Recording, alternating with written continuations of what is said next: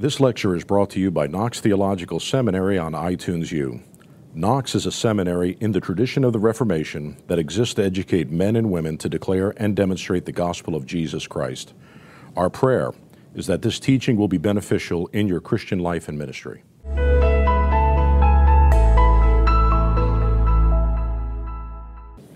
I was talking about Christ as prophet, priest, and king, and I just want to close off on this idea of our experience of this and our election in Christ and the way that this works out, because, of course, we who are united with Christ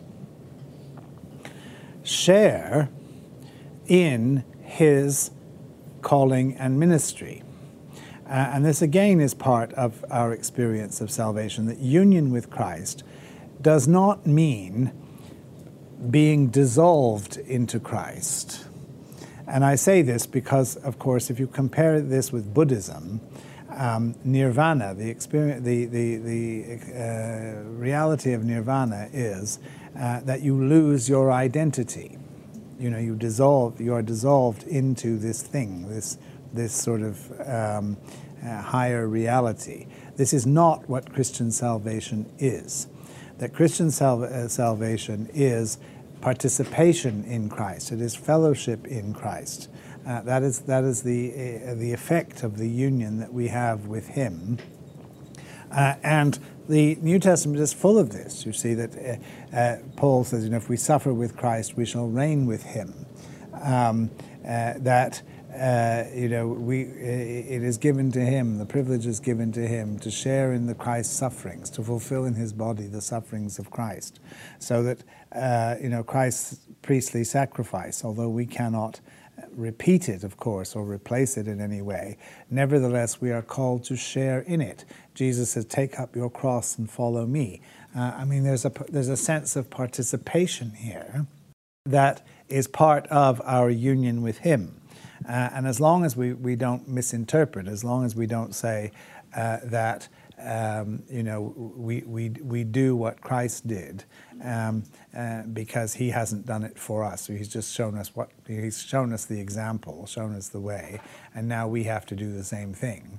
This is not what Christian discipleship is.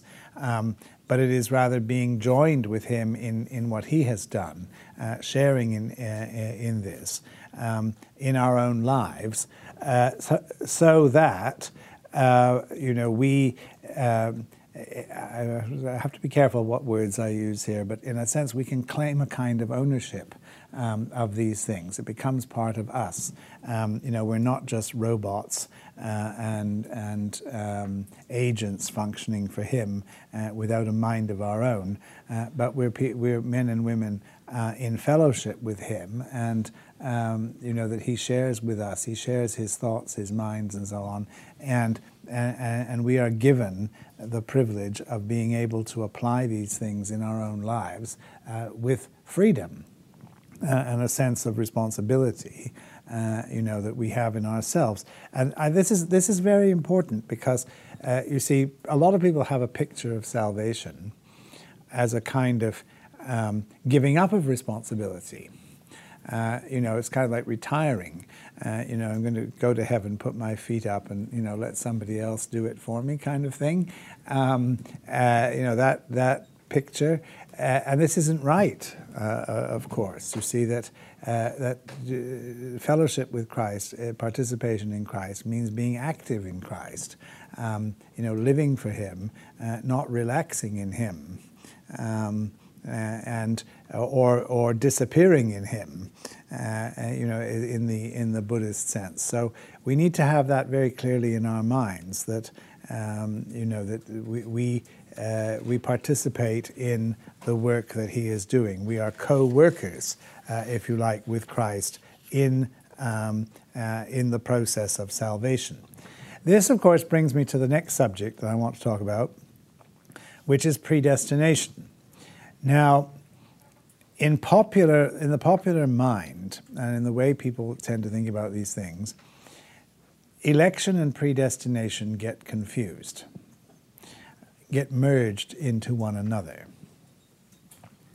The reason, of course, for this is that election is God's choice of a people, that he chooses people and empowers them to live for him. And of course, he chooses people for a purpose, that we have a destiny, and our destiny is to live with him in eternity. So you can see from a logical point of view that election and predestination would be dealing with the same kind of reality, eternal life in Christ, and the purpose of our existence and so on. Well, that, of course, is true, and I don't want to diminish that or compromise it in any way. But although the two things are connected, they are not identical. That election looks to the past. It's God's original purpose, why we are where we are. We are where we are because we have been chosen. That is, in some sense at least, a past reality. It's something that has happened to us, and that explains why we're here right now and doing what we're doing right now. Predestination, on the other hand, as the word destination ought to suggest, but somehow doesn't to people, points to the future, where we are going. And as I say, the two things are not unconnected, but the standpoint at which we observe them, and which we consider them, is different. Predestination is not so much about the past as about the future. Where we are going, what is going to happen to us. Now, the doctrine of predestination, the understanding of predestination, of course, goes back a very long way. And in Christian history, it's found in the Bible, and it was developed as a doctrine, as a theological principle, mainly by Augustine, the man who developed the doctrine of grace, and in the same context, because as Augustine saw it, the Christian life and being a Christian is the work of God, who by grace has chosen us, has elected us, and has called us to this particular destiny. And so everything that we are and that we have and so on is His work in us, and not our merit. It's not something we have deserved. Now, as Augustine worked this out in his own mind, in his own theology,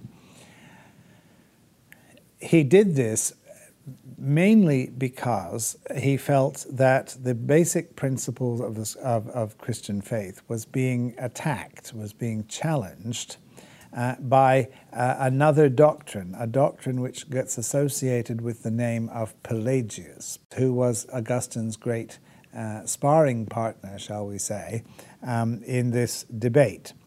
Now, I'm not going to spend a whole lot of time going into the historical background. Was Pelagius really as bad as Augustine made him out to be? Is the picture that we get of him and his work a caricature to some extent? That Augustine is creating a kind of straw man that he then attacks, and so on. I mean, you can argue this back and forth. Was Augustine extreme in his approach? Well, some people think he was, and some people, people argue this. Well, all right. But this is not our issue here and now.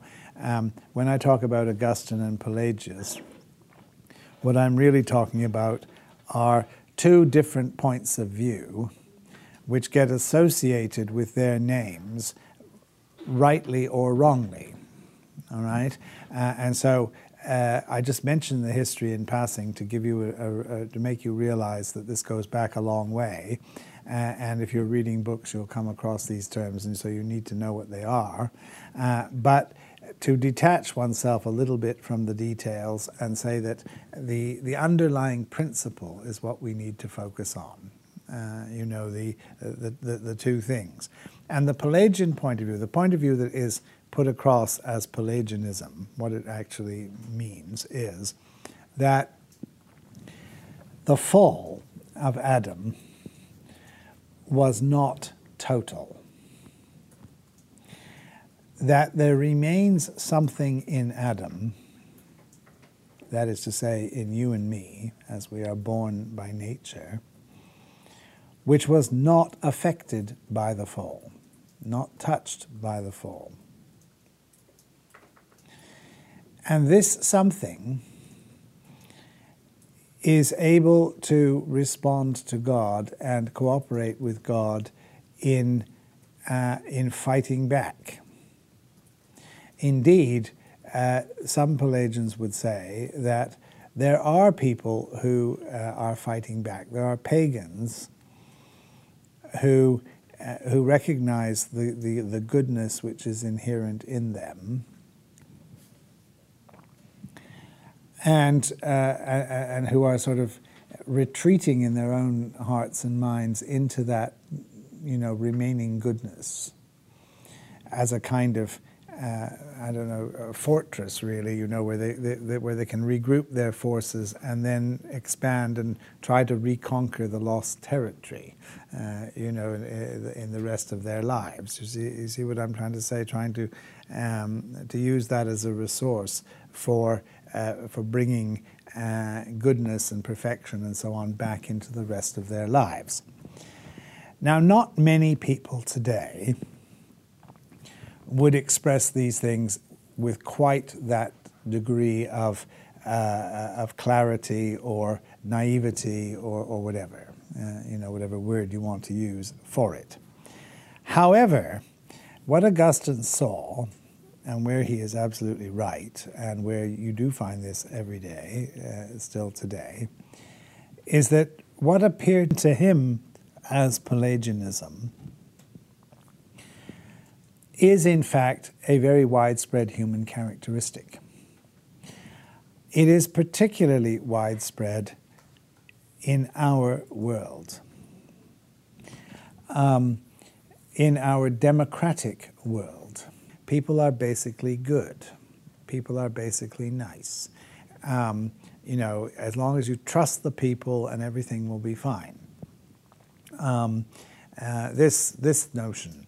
And of course, if you are a politician, whether you believe it, I don't know whether any politician really believes anything that he says. So I won't use the word belief in the same sentence as politician.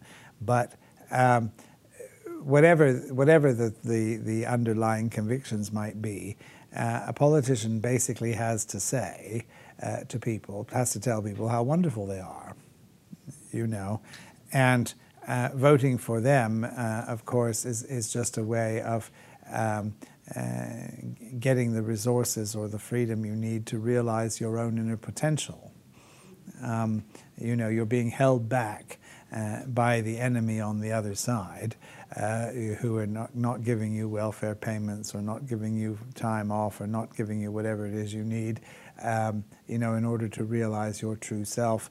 Vote for me and everything will be fine. I mean, this is the line they take, essentially. And of course, it's rooted in the notion that people are basically good. Whereas if you stood up there and said, people are basically corrupt, they are evil, the purpose of the government and the law is to make sure that this evil doesn't spread too far, we've got to keep it in check. And that's what the law is for, to limit evil, not to promote good. You're not going to get elected because people don't like to be told that they're sinners, and especially not if they realize that it's true, because the truth hurts. Now, I say this because, you see, in this respect, as Christians, and this is vitally important for our understanding of salvation, we are realists in our assessment of humanity and the human race. Christianity is not a philosophy for this reason, because all philosophy, one way or the other, is idealistic. Why? because a philosophy tries to find a principle by which the universe is governed. And the minute you start doing that, you see, you try to sort of find a framework in which everything fits, you have some kind of idea in your mind, of what normality is, and then you make everything else fit into it. All right? Christians don't do this. Christians start with life as it is. Do not believe that it all fits together in some wonderful picture. Not because we think that the creation is evil, or because we think God is disorganized, or anything like that, but because we think that human beings have sinned against God, we have fallen away, and there is nothing we can do about this. There is no aspect of the human mind or human being which is not affected by this. This is what in theology is called total depravity. Now, we have to be careful here because the word depravity has changed its meaning. Today, when you talk about depravity, you are thinking about a reality. You're thinking, if you say somebody's totally depraved, you mean that they're corrupt and their minds are just sort of completely gone and all this sort of thing. Theologically, this is not what Augustine would have understood by total depravity. What it means is you are unable to rescue yourself because every aspect of your being, your mind, your will, your thinking, and so on, has been affected by sinfulness. Now, we need to understand this very carefully because it doesn't mean that it's misfunctioning or malfunctioning. You see, some people think that if your mind is affected by sin, that means your mind isn't working properly. That is not what total depravity says, or that's not the meaning. You, as a fallen human being, you can have a perfectly functioning mind. Most people do. The processes by which your mind operates are not diminished or corrupted in some way by the fall. That's not what the fall is. The fall is not a corruption of the mechanisms by which our minds and bodies and so on work. The fall is a change of direction, if you like, a change of input, a change of source of our thinking. And of course, the more that your mind and other parts of your body are functioning correctly, the worse your total depravity actually is. Because if the mechanisms by which you think and act and so on are not working, the fact that you feed them with the wrong material, you feed in the wrong data to start off with, wouldn't be so bad because it wouldn't work. It just wouldn't go through the system. It would get blocked at some point. I'm not saying it would be good, but at least it wouldn't go anywhere. However, if the mind and your functions are in order, and it's all working properly, feeding the wrong thing in from the start, could lead to very deep-seated corruption, very clever corruption. I mean, a lot of evil people can be very clever. I remember once talking about this with a German friend of mine, because of course, one of the great terrors or horrors of the 20th century was the Nazi dictatorship in Germany and all the terrible things that they were able to do. And the reason it was so terrible was that it was very efficient. I mean, you know, Germany was the most developed, advanced, scientific, progressive, technological country in the world. And of course, when it was taken over by criminals and evil people, they could use all of that for their own evil purposes, which is what they did. And that's why it was so awful, because it worked. You know, because this German friend of mine said, "Do you think the Holocaust could ever have happened in Britain?" And I said, "Oh, no." I said, "No way could it have happened in Britain." And he said, "Why not?" I said, "Well, it's not because of the people. It's not because we're better people. I mean, there are plenty of people in Britain who are just as fascist as in Germany. You know, I mean, it's not this." I said, the reason is that if you did this in Britain, you see, if you had some Hitler character come along and they built a gas chamber, let's say, you know, to get rid of endless whoever, Jews or whatever, I said anyone who knows anything about Britain will know exactly what would happen. They'd build a state-of-the-art gas chamber, you'd fill it with people you wanted to get rid of, and then the gas wouldn't turn on. You know, because we're technologically challenged in that way. I mean, it just wouldn't work. Or the trains carrying people to the gas chambers would go the wrong way. Or the person who was supposed to, you know, stoke the fires or whatever would want a tea break and forget to come back, you know, or demand extra pay, or you know what I mean. Along the way, there'd be so much inefficiency and general breakdown that all the great plans that have been laid just wouldn't happen, because that's the way it is. You know, Britain is like that. Just inefficient in this way. I said, the trouble with you Germans is that, you know, if you say something, you do it, you press the button and it works. And so in the wrong hands, you know, you cause all of this. I mean, could you imagine, you know, I take Britain as an example, but I mean, Britain is reasonably, you know, modern country, but can you imagine something like this happening in, say, you know, Colombia? Or well, you just couldn't, could you? Or Nigeria or somewhere. I mean, the whole thing would just be a complete mess from the start, because the people wouldn't be organized to do it. Now, I'm not saying this to be critical of them.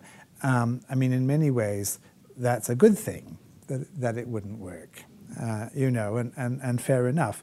But what I'm saying is to think of ourselves, you see, that if we have a picture of sin, the effect of sin on our life, which diminishes our capacity to function, we're actually diminishing the effect of sin in our life, because we're saying that you know, we can't carry out our plans, however awful they are, you know, because of this. And the reality, of course, is very different. That you know, because we are bright, and this is one of the reasons why you have to be so afraid of intellectuals, because intellectuals believe that because they're intellectual, they're somehow morally superior to other people. And in fact, of course, very often they can be much more wicked because they're intellectual, you know, because they've got a plan and because they've got it all worked out and so on. You know, they can be much more dangerous than the person who doesn't join the dots up very well and you know, doesn't think very clearly about things, just muddles through from one thing to the other. It doesn't really have a plan or a purpose in what they're doing. You know, that often mitigates whatever evil they might have in their minds. They just can't get their act together to do it. So we need to understand this, because you know, our capacity for doing evil is enormous. You see, this is, and Augustine saw this. He understood this. He realized that what was wrong with us is what, as I say, what we would call total depravity, that we are completely on the wrong track, you know. And unless you are put on the right track and headed in the right direction, then all your efficiency and good work and you know, achievement and everything else, if it's headed in the wrong direction, will be wrong. You see, not in itself. I mean, you may achieve your goals and you may do what you set out to do and so on. You know, the individual things may be perfectly okay, but the underlying thought, the starting point, is wrong. These courses provide a glimpse into our academic programs. Knox students can take 1-week or semester-length courses in person at our South Florida campus or choose to complete a degree entirely online. By bringing together academic excellence, a vibrant community of learning, and flexible scheduling, Knox offers today's students timeless truth through modern convenience. For more information about earning credit toward a master's degree, please visit our website at knoxseminary.edu.